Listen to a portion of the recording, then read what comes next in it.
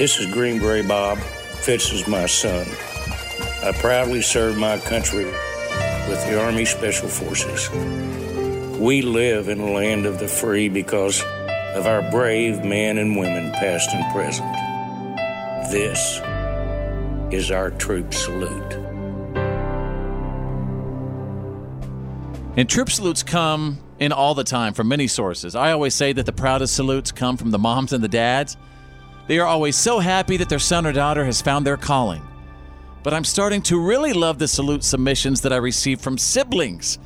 I think there's something special in a salute from a troop's brother or sister because you just know they fought off and on their whole lives. They probably competed with each other in everything, but when I read these salutes that come in from siblings, I see just a special kind of respect that shines through. Like an earned respect. There you go.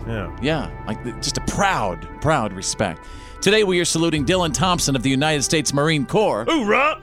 This salute was actually sent in by Dylan's younger brother, Cole. And I'll tell you what, Cole is a very persistent young man. He wrote me over and over and over to make sure his salute made it in, and that's why he's awesome. Private First Class Dylan Thompson is only 18 years old. He just started his journey as a Marine.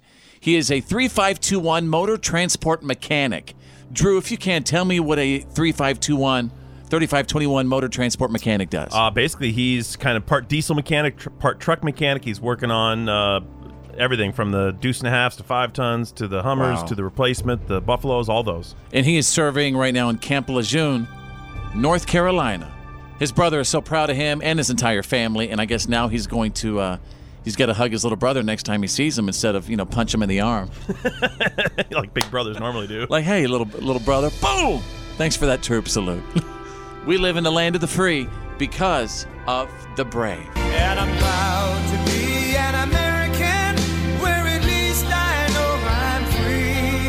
And I won't forget the men who died, who gave that right to me. And I gladly stand up next to you and defend her still today.